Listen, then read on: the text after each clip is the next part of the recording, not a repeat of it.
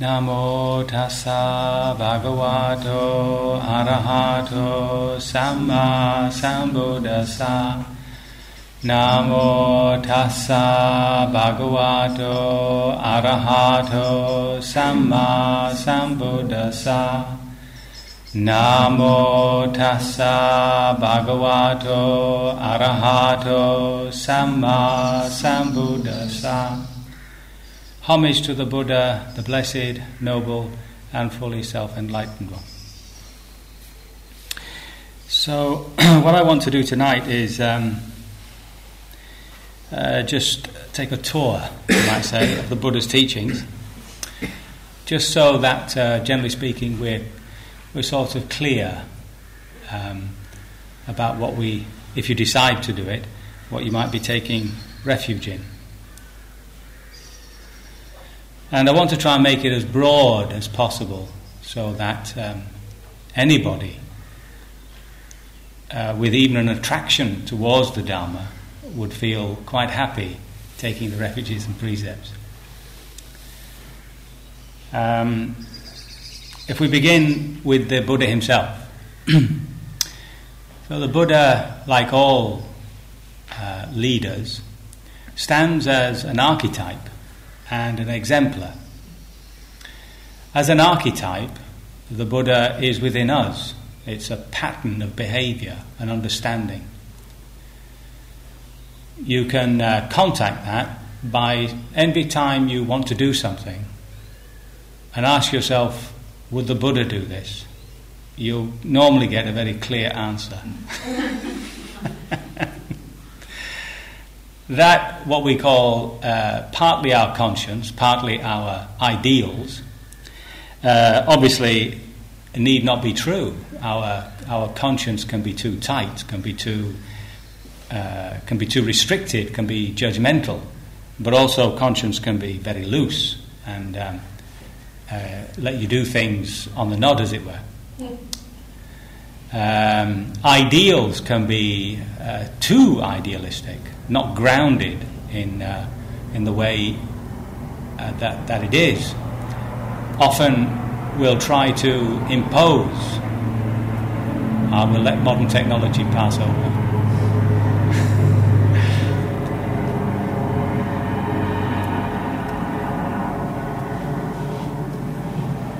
Often we try to impose absolute laws on a relative universe. So even the first precept, not to harm any living being, becomes virtually impossible when you're living in a world like ours. So this archetype, though, that I'm really referring to is the life of the Buddha. And you'll see it copied not only within Buddhist history, with all the Buddhist saints, the arahats, but you see it in other religions too. And it's all about letting go of the world. Letting go of the world. Now, whenever you say that, letting go of the world, renouncing the world, a great fear arises in people. It's a horrible feeling not to be able to have cornflakes anymore. Not to be able to watch your favourite soap. So, first of all, before I go into it, remember that one renounces, one lets go of the world at one's own pace. There's no time put on this process. One, as it were, moves along the spiritual path at one's own pace, in one's own time. Yeah. So here we have the Buddha, then Siddhartha Gautama. The tribe was Gautama, or his family name was Gautama. His tribe was the Sakyas. And somewhere in his 20s, as it happens to most people, well, I don't know, to a lot of people, should we say, there's a little existential crisis arises.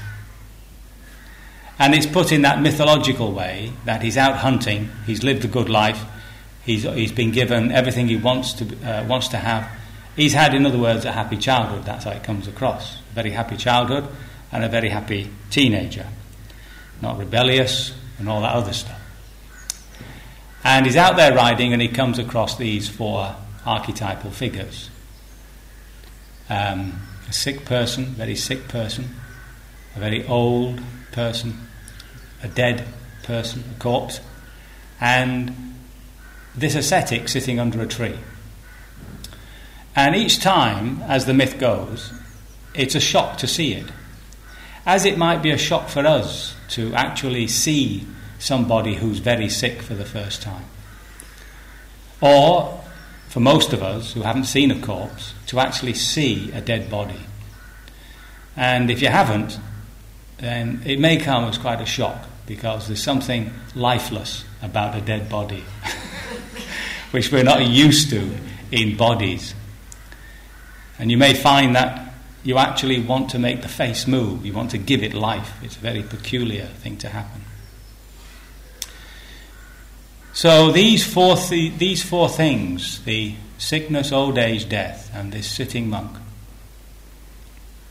shake him. And the questions he asks is, what is it? Because he's a bit ignorant about these things. And when he's told, it's the next question which drives, as it were, the bullet home. Will this happen to me? Will I be sick, grow old, and die? And this obviously sends him into some sort of downward spiral. And he probably had lots of discussions with his wife and everybody else about what to do and how he felt. A sense of alienation, a sense of meaninglessness to life. If all your attention goes towards the end of life, towards death, then life itself feels purposeless. Well, where's it going? Why am I making this effort at my work and relationships and all that when it's all just going to end up in this hole in the ground? So those sorts of feelings that come when we turn around and see where our lives are going to in terms of this life form, shake us. That's the crisis. That's the existential crisis. There's a sense of absurdity about life. Why am I conscious? What's the purpose of that? See? But there is this last image of this ascetic sitting under a tree. And it's that which, as it were, raises a certain hope in his heart. See? A certain possibility that there might be an escape from sickness, old age, and death. Now, such is the existential crisis in him that he has to leave home. He has to go and search, and it was something that wasn't uncommon in those days. A bit like the hippie movement in the 60s. People left their comfortable middle-class homes and treasured across to India. So that sort of momentum was already there in society. There were lots of ascetics around, lots of teachers. So he wasn't doing anything extraordinary. He was simply joining what was happening at the time. The times were also changing. It was a time of general social discomfort. The old order, which had been these different tribes who ruled themselves through committees, was changing from monarchical systems, and there were, little battles going on. So within that general change within society, away from a pastoral to a city type of culture, there's also this business going on of a spiritual search. Now, if you think about your own passage to here, I'd be very surprised if it wasn't some sort of crisis, some sort of mild concern that brought you to meditation. It's very rare for a person to come to meditation just on an intellectual basis. See, what drives you to the practice is suffering. And that's what the Buddha says. He says it's suffering that starts you looking for the end of suffering. If you're not suffering, what the hell would you want to worry about the end of suffering for? It's as simple as that. So this process whereby we hit this wall in life, you see, is common to us all. For him, it hit him in his 20s. For others, it's their 40s. And for others, it's when they're told they've got 6 weeks to live. But at some point, that existential truth, has to strike home. So you can see that that's archetypal. That happens to all human beings. And then there comes this search. Now, I'd be very surprised if anybody in this room hasn't been searching other traditions, other methodologies, other types of Buddhisms. So it's the same with him. Off he goes, and he goes to these various teachers. And each system will always tell you that they've got it, that they understand where it's all at, and once you've got there, well, there's nowhere else to go. So having worked with these two teachers especially, who helped him to manufacture mental states. Now, these, what we call these jhanas, or absorptions, are mental states that we can create ourselves, within ourselves. The liberation that comes from being able to create your own mental state without any help from outside is the very fact that you can do it within yourself. So if you think about the happy states that you might experience, I would say that for the most part you'll find them dependent on something outside you. It's either a good film or a friend or wandering around the country. It's always something out there which is engendering something in here. Now, so long as that happiness in here is dependent on something out there, it's very fragile. Huh? You have an earthquake and that's the end of your happiness in in the countryside. The TV blows up and what are you going to do? So it's a case of recognizing that sort of happiness, dependent on anything out there, food included of course, is fragile, is dependent on that. These ecstatic states, which were taught by the Buddha, he didn't deny their worthiness, because they do develop conditionings within us, beautiful conditionings. They have the advantage of being able to be generated by oneself within oneself. Now, one of the more common ones is loving kindness. So just by sitting quietly and repeating in your heart a certain volition, may all beings be happy, and it's done, remember, because this is just an aside, when you're doing loving kindness, you're not doing it in order to feel happy. that corrupts the whole process. You're actually trying to give your good wishes to whoever it is you're offering them to. So it's an outward process, you see, it's an outward process. The fact that happiness arises in your heart is to be considered a merit, you see. If you consider that's why you're doing it, and then you start offering loving kindness and it doesn't come, then of course you get very disappointed and upset and frustrated. So when we're offering loving kindness, we're doing it for the benefit of others. We're actually trying to share what we have with other people or other beings. So just by repeating that, you see, we can build up these beautiful feelings within ourselves.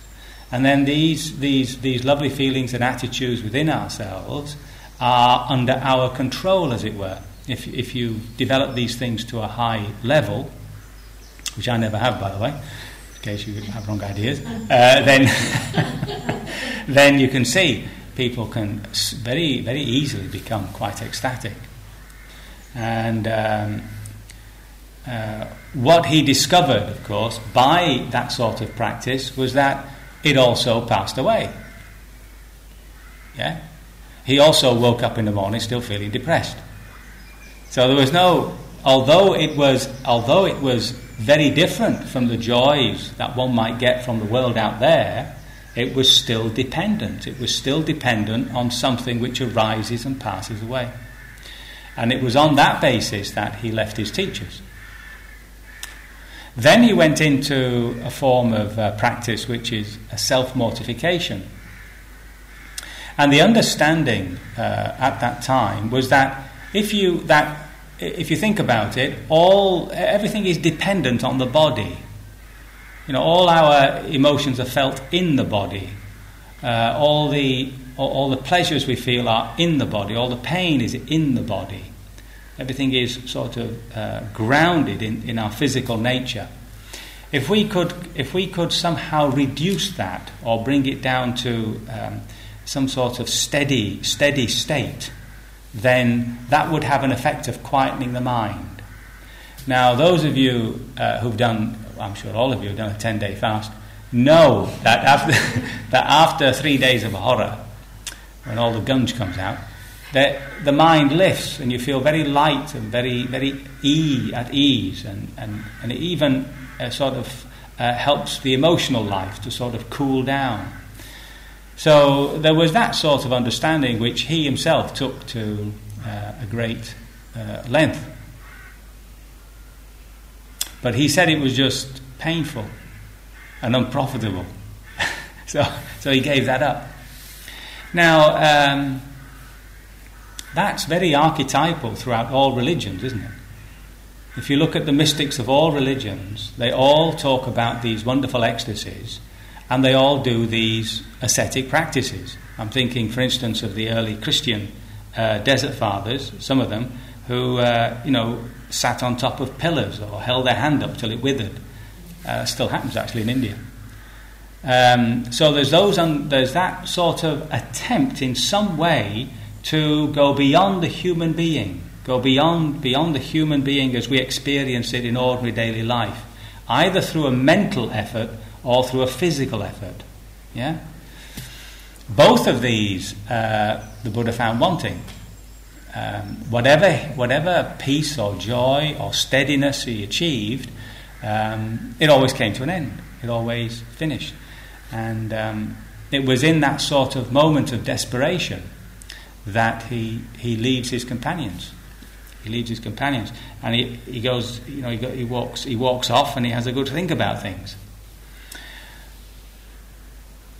There's always going to be, I think, in our spiritual life, those little moments where we feel that sense of loss, where we don't know where we're going. It can come in little spurts of, what am I doing? Why am I doing this?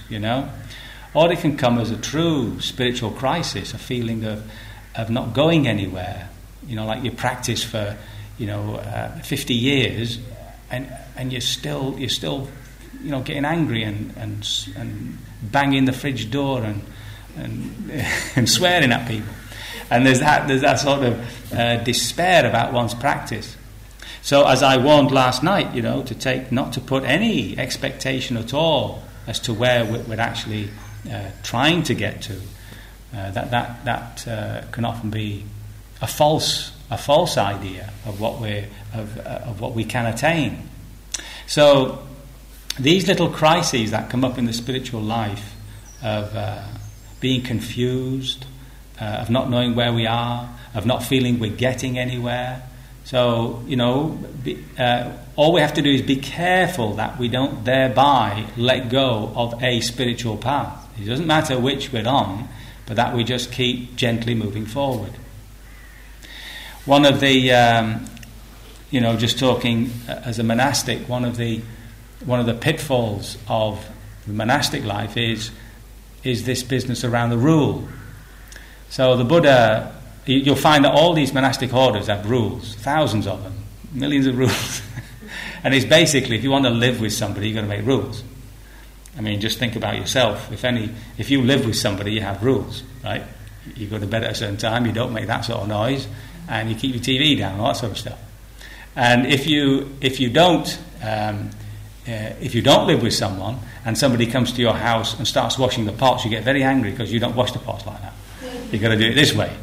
So you see, without you knowing it, you've got all these little rules and regulations, you see. They're just not written up as a codex. So the Buddha, after about 20 years, had to start start making these rules because monks and nuns weren't behaving as they ought to behave. And he then said that what he left was the Dharma, his teachings, and the Vinaya, the rule. And you can include in that, of course, all the rules and guidelines that he gives for lay people.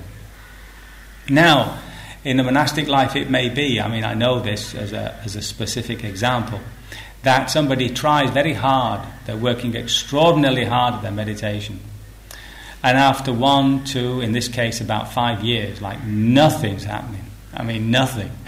It's just pain all the way, you know.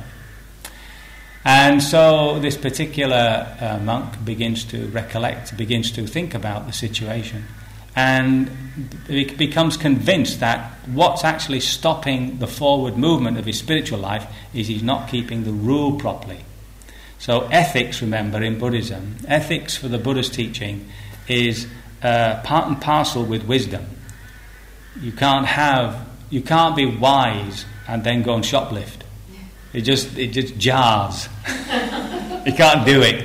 You see, so wisdom and virtue always come together. The more wise we are, the more virtuous we are. The more virtuous we are, the more wise we become. So these two sort of follow each other along the path. So if in this particular case, this person decided that the reason he wasn't moving forward is because he wasn't actually following the Vinaya strictly. So he went off and he studied the Vinaya, and he came to the conclusion that this robe, the one I'm wearing here, is wrong. This is not how it should be. In the Buddha's day, it was like a little cape that you put over the top of your body whenever you went into a town or a city or wherever people were. But generally speaking, out in the forest, you didn't wear that at all. You just wore the lower robe. So he went along to see a very famous monk, and the monk agreed with him that in fact the measurements were wrong. Then he said, I don't know whether you've seen these bowls that Buddhist monks have, they're sort of big things, yeah? He decided that was the wrong volume, the wrong capacity. It had to be smaller, it had to fit under a bed. It was only be a cubit high, you see. Just as a little aside, I was in India once, and there was this Jain monk in front of me, and we were lining up for food, and his bowl was about half the size of that, and I was standing behind him with this huge bowl. And I said to him, Venerable, I said, your bowl is very small. And he turned around and he said, this is the size of my stomach.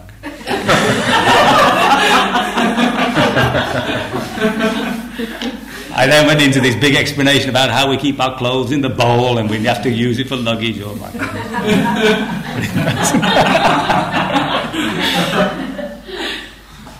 So anyway, this particular monk then turned up at a ceremony with a natty little piece of cloth around his neck and a biscuit tin. And it just didn't go down well at all. And what was happening was that he was becoming completely involved and completely obsessed with these little rules, you know, a real obsession about it. And thinking that he was thereby becoming purer, actually his mind was becoming so obsessed, it was becoming full of guilt and self-judgment. And I mean, he was, eventually he drove himself out of the order. He left. So, this business of the virtue and the wisdom, you know, coming together is something that the Buddha himself was very keen on actually teaching. So now the Buddha gets to the point where he feels that all the practice he's done has got him nowhere, and he leaves his companions. And I'm sure you know the story. He's sitting by the roadside, and Sujata comes with a little bowl of rice pudding, which of course is enormously liberating. And he takes a little bit, and something within him is revived, and he has that memory, the memory of being a child watching his father doing the ploughing ceremony. Now, all we have to do is go back to, you know, just observe children, especially, you know, around about the age of 3, 4 to 5. And you can see that their ability just to watch is natural to them, because they don't have the language, they don't have the concepts. And if you I used to have a lovely picture, I've not brought it with me. If you catch a child looking at something, you'll see the eyes are just staring. They're just absolutely still on the object.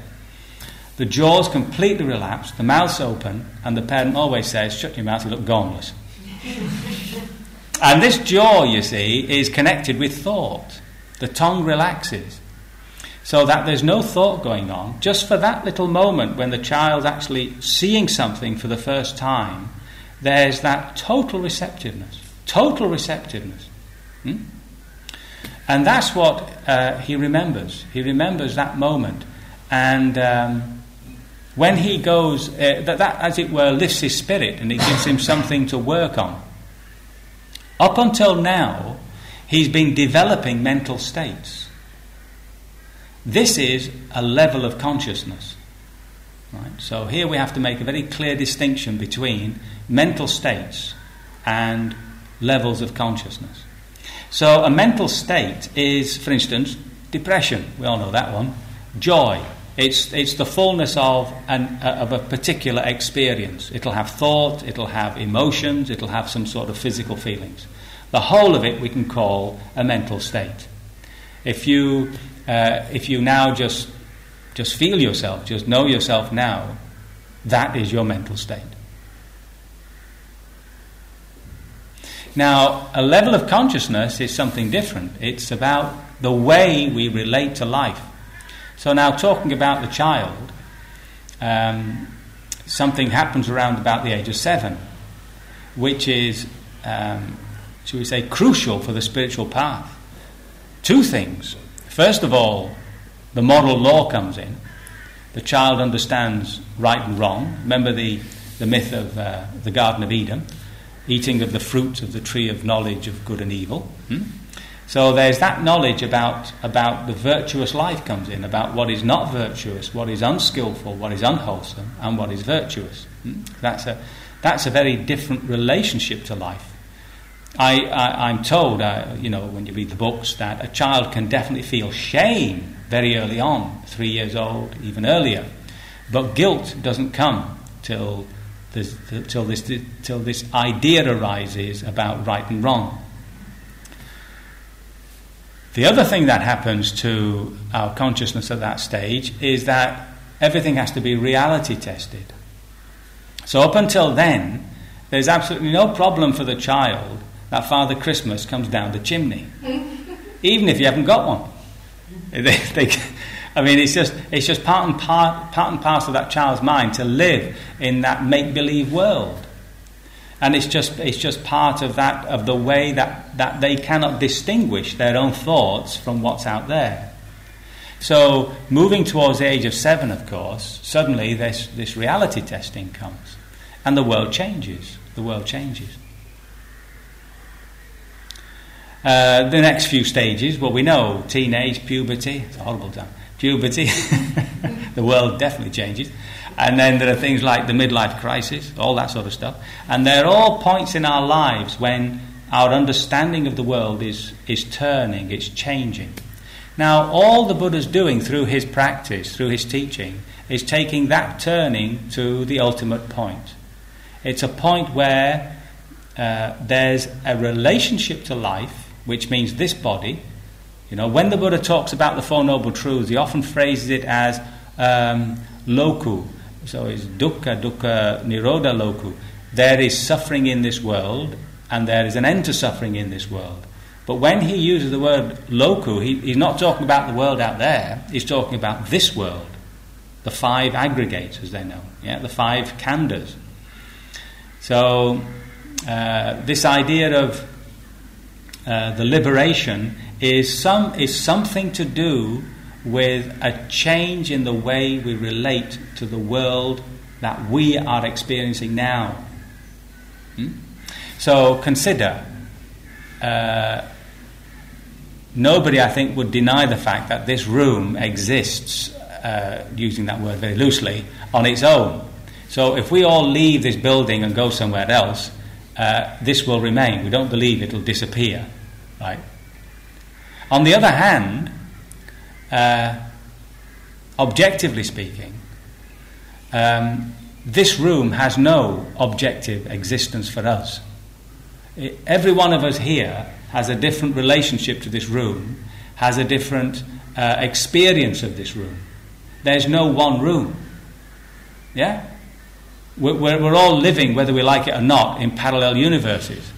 How we communicate is a mystery. How we can actually share what we experience is truly magical. So here I am, you see, with this consciousness, this knowing, this ability to understand. And how does it feed itself? But through the senses.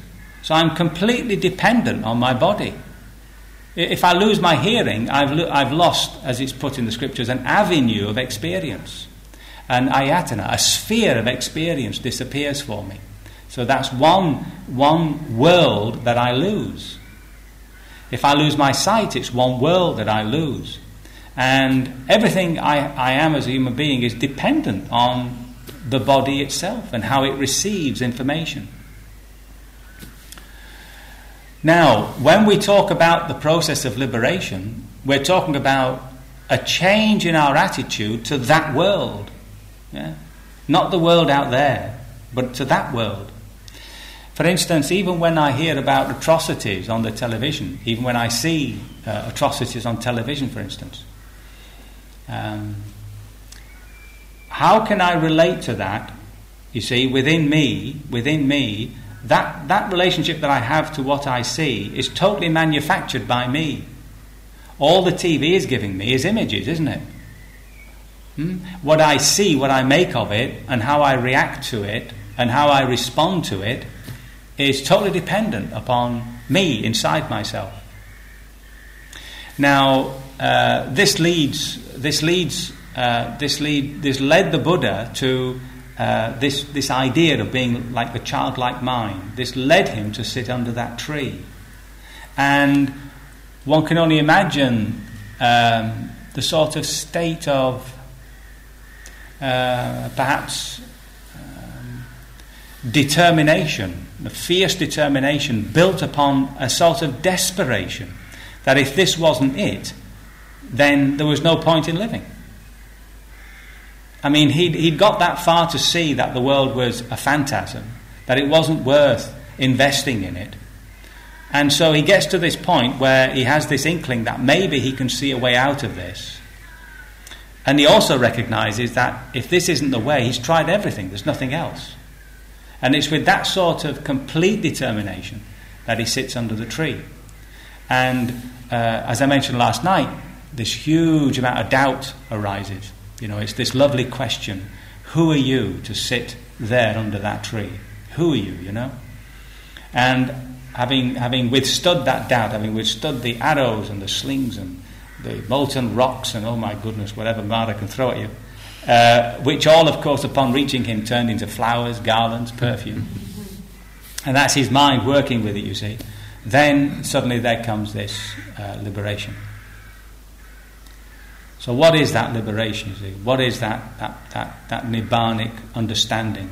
That point where the world can no longer make you suffer. The world can no longer be seen as something unsatisfactory.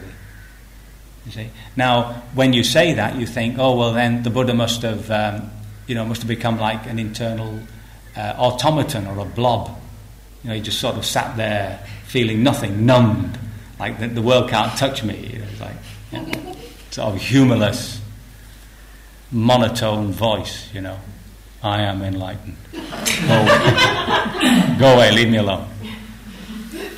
But what we find is that he is in fact enormously charismatic, and this is where we have to understand that our practice is not for ourselves alone. Something happens within our mentality, which then, as it were, reaches out, leaps out to all other beings. So his first, when he recognizes what he's done, when he's thought through it and he realizes that he's reached this consciousness, this level of relationship with the world where there is now no more suffering, there's no more unhappiness, there's just perfect contentment. He says, you know, when somebody complains to him and says this teaching is very hard, the training is very hard, he says, well, it is, he says, but people do it and they achieve Nibbana. And the questioner says, Nibbana, so what? You see, well, he says, when you get there, and these are his words, you are contented and with it happy. So now he's talking about himself. He's contented and with it happy. Now remember this word contentment as opposed to satisfaction. We feel satisfaction when we feed our greeds. Yeah, when we have that extra cream cake, we feel satisfied. But because that's coming from the centre, which is dependent on the world for happiness, it arises again as a dissatisfaction, as a feeling of lack. And then one has to put one's coat on, hail, rain or shine, seeking for a cream cake. It drives you to the nearest tea shop. I know about this. So, but contentment is something else. Contentment is that heart which does not have desire coming from that wrong place. That desire based on seeking happiness in the world. So this that understanding which is inside him as to where the liberation is so it takes him, so it says anyway, 2 or 3 nights to go through this whole and he goes through that wheel of dependent origination that I chant in the morning. But then the first thing that comes up, you see, is who can I teach this to? Who can I help? So now, in the scriptures, the words he uses when he says, "Whatever a teacher can do for his students, I have done for you, out of compassion." Whatever a teacher can do for students, out of compassion, I have done for you. The word for compassion is anukampa, right? The word that some of you might know is karuna, which means compassion, but the word he uses, anukampa, it means to move towards the other. See, an empathy, and moving towards the other.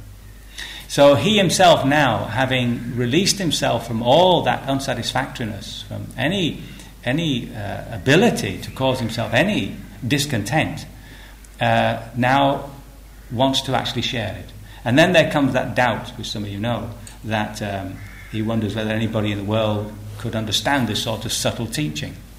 And in the literature, which also is, remember, battling with Hinduism, Sahampati, the greatest of the Brahmanas, comes down and asks him to teach because some people have only a little dust in their eyes, and the reason it's the Brahma is, of course, to tell all the other people who believe in Brahma that Brahma is actually below the Buddha.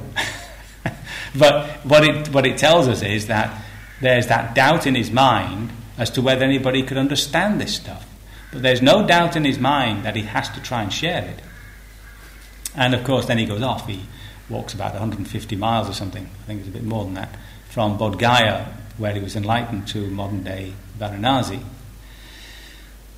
So if you look at most of the mystical traditions, you'll find that as an archetypal way, this awakening to some sort of reality about the world which is so contrary to what the world wants you to believe, so contrary to what our consumer society wants you to believe, so contrary to the culture which is driving you to seek happiness in what it can offer. And then there's that awakening from it, the feeling that there's something deeply unsatisfactory about it. And then the search begins. Then there's the finding. There's the search can be disappointing. You can move from here to there until you find the path, you see. And once you've found it, then you work with it. That's absolutely archetypal. So, for instance, when we take the refuges and precepts, we can take it just at that level of the archetype. That's what we're doing. We're taking refuge in that path, which is common to all spiritual traditions. So once he's become liberated and he starts teaching, the rest of his life is spent in the service of others. The rest of his life is spent in the service of others. And because he has arrived at that point of contentment, now this is really a crucial point. The point that he arrives at that crucial contentment, there is no more accumulation of happiness for him. If we now begin to practice compassionate acts, we ourselves will grow, the heart will grow, we'll feel more and more this loveliness within ourselves. But once that process of coming to liberation stops, there's no more merit to be had. There's the total fullness of that state. So it's only when we get to that point, we could say, that pure acts of compassion can actually be performed. Now that shouldn't make us disappointed about ourselves, because we are training. We just do our best. But not to confuse the joys and the feelings of goodness and happiness that we feel when we do good with the process of doing good for others. That's our punya, that's our merit, and we should receive it as you would receive a present. And as I mentioned before, if you flip and you start doing it for that reason, then you end up like one of these do-gooders. And the definition of a do-gooder is that they do you the good they want to do you. So if you happen to be sick and your friend who's a do-gooder comes, they'll knock on the door and they'll say, listen, you're very sick, I have this amazing chicken soup which will revive you. And you say, frankly, I'm feeling so sick, I really couldn't eat this, But I'll tell you what you could do for me. Could you clean the toilet? Then you get this disappearance, this act of disappearance. So you can always test yourself, you see.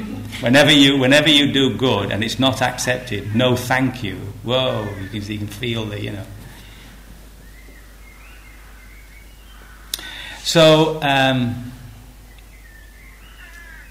that's the Buddha as an archetype, as a paradigm, as an example. And when we take refuge, we're taking refuge in that. Now, of course, for a traditional Buddhist, there is that image of the historical Buddha, of a personage. But in terms of the spiritual life, that historical Buddha only remains as somebody to be honoured as that ultimate teacher, somebody whom we may feel deep gratitude towards as a human being, somebody who actually helped us make this path. But in terms of the spiritual life, it's the archetype that we're taking refuge in. It's the paradigm. It's the exemplar, and that's what we're following. Now, when it comes to the actual teaching itself, you can see that he laid that out in what became formalized as the Four Noble Truths. And what he's saying is that his first statement is that there's dukkha. This word dukkha translates as unsatisfactoriness and suffering, but it translates literally, I believe anyway, as a hard place. Dukkha. This is a hard place. And he says that the reason why it's a hard place is because of this desire. But remember that this desire is not the desire to escape the hard place. It's not the desire coming from the heart of compassion and love. It's the desire coming from the self. So now, what is this self? We talk about the self. What are we talking about in Buddhist terms? All we're talking about is a concept. It's a concept, that's all. Now, if you were to take anything in this world, say like a car or something, we have a concept. We know it's a car. We can see it's a car. There's no problem. If I say to you that's a car, you understand that's a car. And we have, as soon as you put that concept on it, there comes a wholeness to it. There comes a sort of integrity, an entity. It becomes a thing. But everybody knows that it's made up of pieces and parts, and that it sometimes falls apart, and that you can take it apart in various ways. You can separate it in its pieces, you can separate it according to its chemicals, you can go down to its subatomic particles. So depending on how you view what we call that car, it doesn't actually exist as a car at all. It's just a convention, a physical convention, but it's still a convention.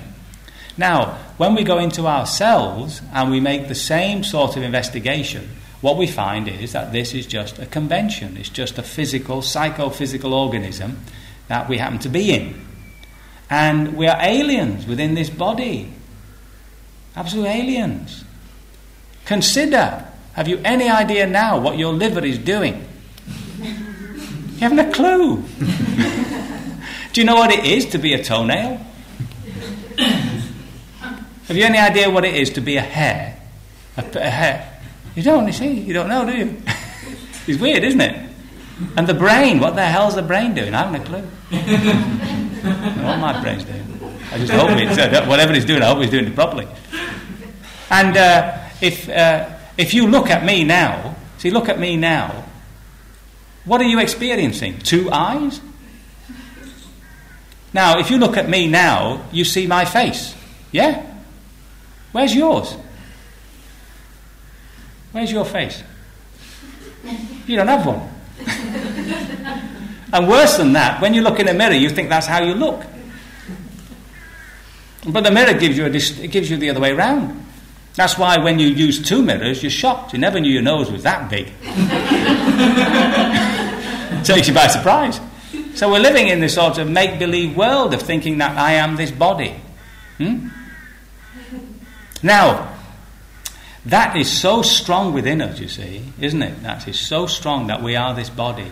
Now, you may go through these contemplations and think, yes, I'm not the body and all that sort of stuff. But of course, when you get this, when the body goes wrong, when you wake up, and your heart's beating too fast, you wake up with a pain in the back, then you get that, I'm going to die. A pimple can cause us to go into sort of some sort of huge panic attack because you've never had a pimple there before. And any closeness to death just throws us into a panic. Now, that panic, that fear of sickness, old age, and death is the measure of the self. If you want to know, you see, the self doesn't exist. It's only a concept. It's only an idea of who I am. And we only know who I am, should we say, we only know the attachment to that little concept that we have of who I am when this I becomes endangered. So this whole idea of the whole idea of a self. So when the Buddha's teaching, so he talks about, remember, these 3 characteristics, that things arise and pass away.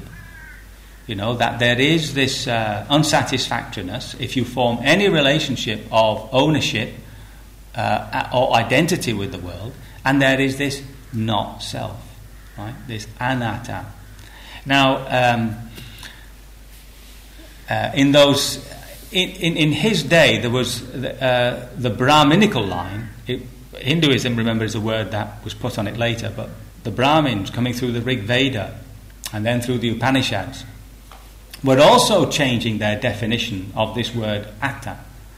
And of course they ended up talking about something which was outside the body-mind-heart complex, and they called it atta. The Buddha didn't go that way. He tended to always talk in the negative, because as soon as you talk in the positive, the concept arises. So if you're told that there is a spirit, that's very comforting, isn't it? I am a spirit.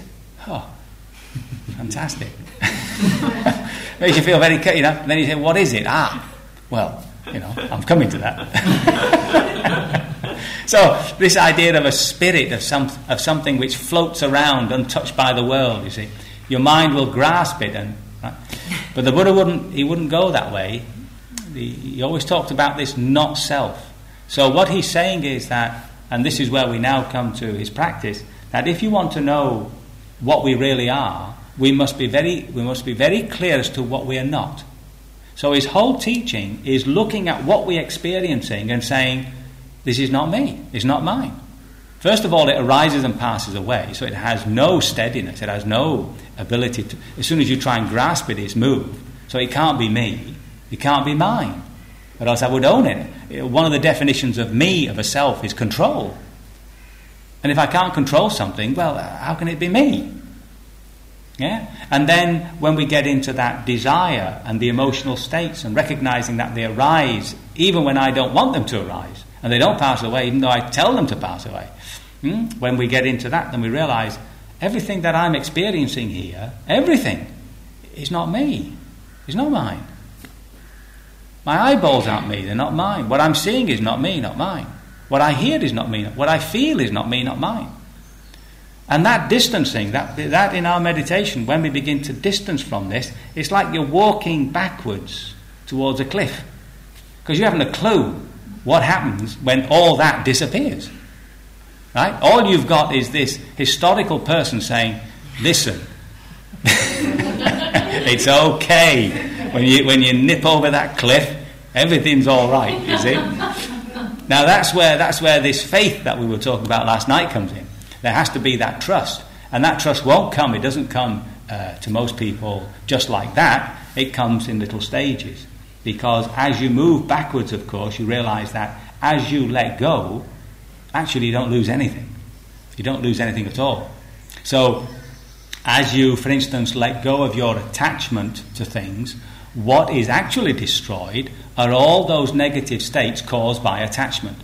So all the hatred disappears, but that energy, that form, is not lost, it's transformed. Whatever was hatred becomes love. Whatever is cruelty becomes compassion. And so what you begin to recognize is that the more you let go, actually the more you receive. And that business of letting go, which is the business of seeing not me, not mine, right, is the process of liberation. That is the process of liberation. With this word letting go, be careful with that, because it's very, you'll hear it in a lot of Buddhist circles, well, other circles too, let go, let go. It's not you letting go. If you let go, you're just getting rid of it. It's allowing something to arise and pass away in its own time. Yeah? So if something comes up, for instance, say some nasty stuff comes up, and you go, let go, get off, let go. See? Then all you're doing is suppressing it, pushing it away. Let go means allow it to arise and pass away. Right? So be careful of that, because the English is confusing. So the teaching around not self, which is all to do with recognizing that our control over life, over the body, over my thoughts, over my emotions, is very surface. Now, the interesting thing is that when the self disappears, there comes that control over the mind and the heart, not over the body. The body is something else. So there was one very famous writer, he's considered to be fully liberated, a man called Mahabua, who lives in North Thailand. He's very old. He's one of the last of a few that were considered to be liberated. And he talks about, at one time, he was the slave of the 5 khandhas, but now he's their master. The 5 khandhas are your body, heart, thoughts, everything that you experience as a human being. So as we practice, as we begin to liberate ourselves from a wrong understanding, a wrong relationship with things, then paradoxically we find ourselves more in control of our own mind and hearts.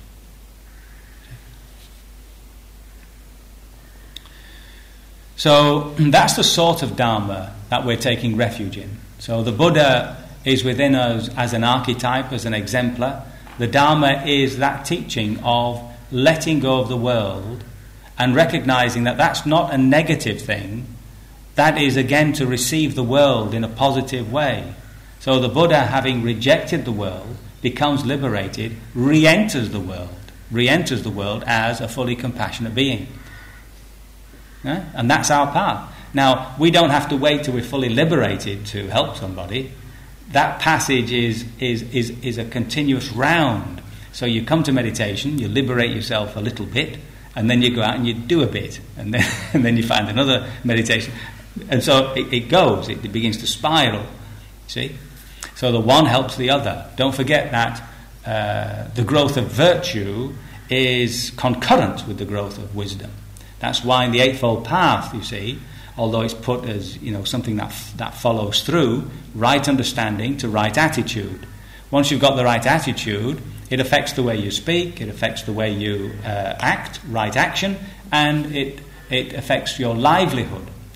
So last night I was talking about cherry cakes, you see. If I had come across the cherries on top of cakes, if I had come across the Dharma before, you see, that would have been a very, very important exercise in my life. I blame my parents. So that's the Dharma, you see. That's the Dharma. when it comes to taking refuge in the Sangha, that really is just an extension of these two, because after the Buddha, and even today, we meet people who tell us that this path works. So they're the living exemplars, all the ones who came after the Buddha, all the disciples, all those men and women who wrote those lovely little poems expressing their liberation. And even today there are people who will tell you that, they're benefiting from the path. So in a sense we're taking refuge in them. That refuge, remember, is putting trust. So faith, trust, confidence. And by having these three factors to our spiritual life, the archetype, the exemplar, the teachings, and people around us who are supporting that view, then the path does have that underbelly of support. You see. Now, in terms of, by the way, when you take refuge in the Sangha, because some of you might know that the word Sangha is often in traditionally reserved for the monastic Sangha, but that's not how the Buddha used it. The word Sangha just meant the community, but it's become slightly corrupted that way. But when you're taking refuge in the Sangha, you're not taking refuges in monks and nuns, so feel relieved by that. So it is these beings who have said that the path has worked for them. So they are witnesses. So you're putting confidence in witnesses. So now, tomorrow, as you know, I'm going to do this little ceremony, and it's completely up to you whether you want to do it or not do it. But the important thing is to understand what a process of ceremony is. So remember that with all these times in our lives, there's a point when you want to crystallize. You want to crystallize your practice. You want to crystallize, shall we say, a relationship. So you go through some sort of ceremony, a marriage ceremony or a partnership ceremony. You want to crystallize it. You want to make it clear. You want to make that a point in time where, as it were, you start again with that renewed energy of commitment. And that's the point of taking refuge. Traditionally, people take refuge every month. They go along to the monastery, and they take refuge every full moon day. Some do it every quarter moon. You see, so it's not as though you do it once and that's the end of it. This is a continuous process. And I was talking about faith which comes very quickly to somebody, faith which it just grabs you for some reason, and without even a thought, you commit yourself to the path, which is pretty sort of rare. But here's somebody called Janusoni, who is a Brahmin, and he's been talking to the Buddha about fear. And the Buddha's been explaining that when he was training in the forests, in the jungles, fear would arise while he was doing walking meditation, for instance, but he kept doing his walking meditation. And the whole discourse is about fear and how to overcome fear. Now this strikes Janusoni with such a force that this is what he says. Unfortunately, this is a formula that comes all the way through the scriptures, so you read it over and over again. Excellent, good Gautama. Excellent, good Gautama. It is as if one might set upright what had been upset, or might disclose what was covered, or show the way to one who has gone astray, or bring an oil lamp into the darkness so that those with vision might see material shapes. Even so, in many a figure has the Dharma been made clear by you, Lord Gautama, Reverend Gautama. Thus I am going to the Reverend Gautama for refuge, the Dharma to the Sangha.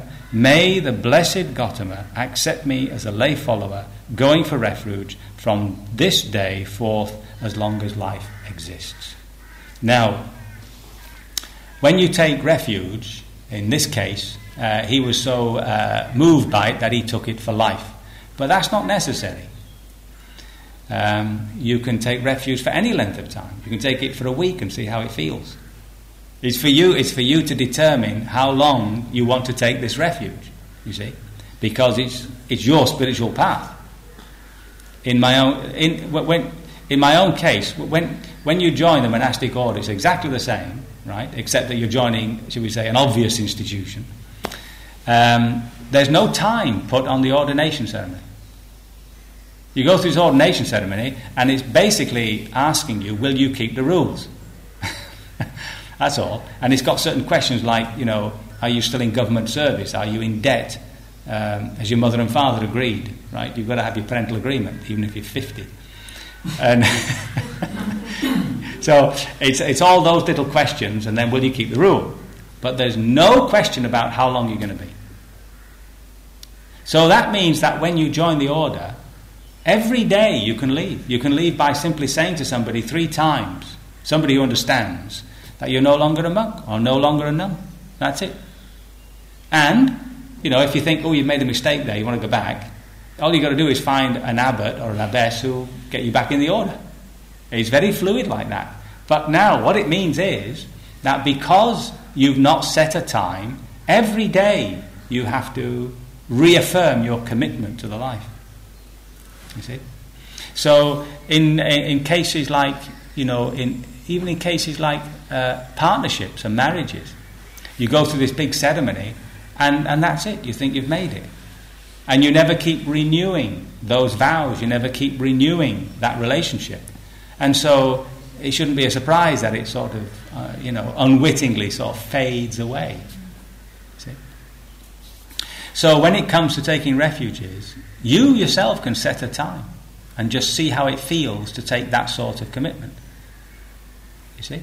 A month, a year, whatever you feel you can do.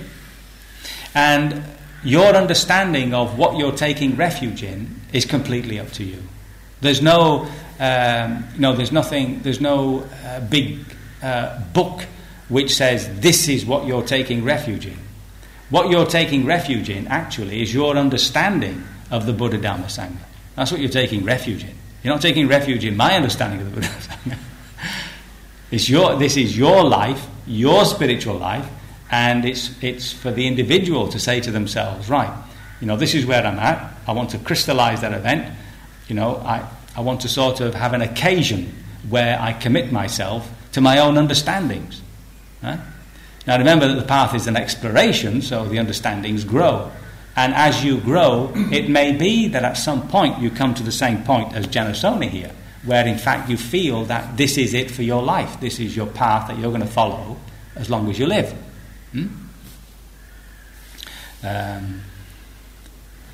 Even like, for instance, even my own relationship to the monastic order. See, there's always that caveat. If people say, "Are you going to continue being a monk?" And I say, "Well, as long as it works." Even I've got a little clause. If it stops working, I'm not going to hang about. You know, take my pension and go off to Spain. So it's a case of recognizing that, you know, it's got to work. It's got to work for us. And that's what we're doing when we undergo a little ceremony like this. It just helps us to crystallize our position and move from there. Now, if that's to do with the refuges, taking the refuges, there's also the precepts. And this again goes back to this crucial understanding that wisdom and virtue run together. You can't separate the two. And at least what we can do is undertake the training of not doing harm. If we say to ourselves, well, I'll undertake the training of becoming the most compassionate person in the world, well, it's very difficult. But at least you can say, well, from this moment on, my attention will be on actually not doing any harm. I mean, that's good enough. Huh? I'm not doing any harm in the world. So the first one that we take is not to harm any living beings. Now, you have to be careful. Taking that precept, you know, don't turn it into...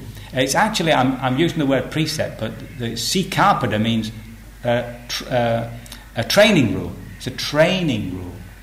Right? There's nothing hard about it, you see. So, for instance, it was here, it happened at Gaia, actually. It was before I came here, where there was a plague of rats.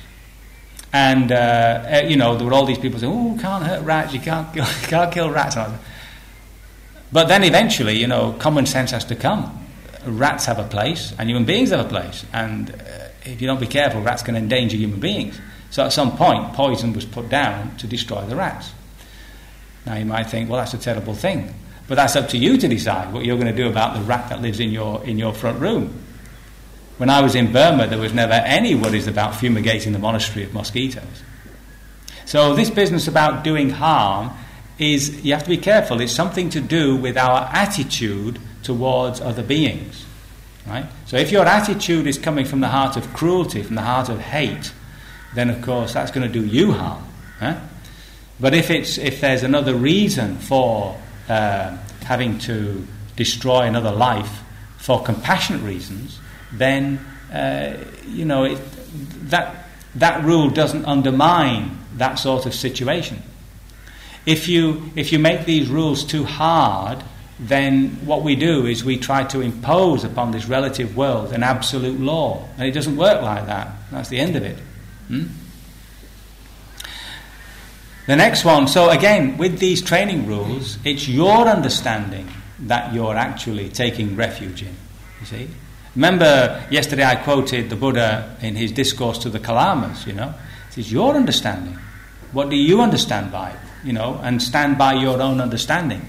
If you find that your understanding leads you into, leads you into a pit, leads you into a cul-de-sac, then there's something wrong. There's something wrong. So you have to pull back from your own understanding. And that's where you have to consult the scriptures, consult people whom you consider to be wiser than yourself. So remember not to be, shall we say, too certain about our own understandings. To always have that little question mark in the mind which says, well, maybe, have I really understood this? The next one is not to take what is not freely given. So that's usually pretty straightforward, yeah. And it's up to an individual as to how they interpret that, Copying CDs. It can get awfully painful. So you yourself have to decide where you are on this business of taking what is not freely given.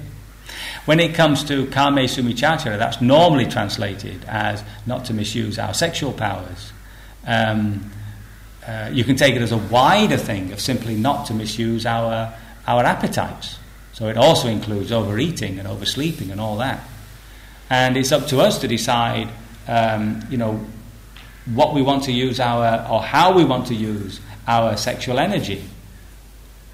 So a lot of this stuff is also a little bit of personal experimentation. Then there's the rule about wrong speech. So the 4 wrong speech, not to tell whoppers, that's pretty straightforward. Slander, coarse speech, and just useless speech. And that's the one that is most difficult. Just talking for talking's sake. Just filling time. Yabba dabba dabba dabba. So it's a case of seeing that and sort of trying to use it as touch points, as being able to look at our own behaviour from these particular training rules. See, when it comes to taking what is not intoxicating, apart from medicinal stuff, it's up to us to decide where we want to draw the line on that. Some people are very clear; they don't want to go anywhere near wine or beer or anything like that. Some people draw it even to the point of coffee and tea. Other people are more easy with it. Lots of coffee and tea, and if the occasion demands, a glass of wine or 2. So, so it's up to you. In the Chinese tradition, when they take refuge, they don't take refuge in the precept they know they can't keep. so they don't take the last one normally. So it's now, there's no need to do that because we ourselves can decide at what level we want to actually keep these rules.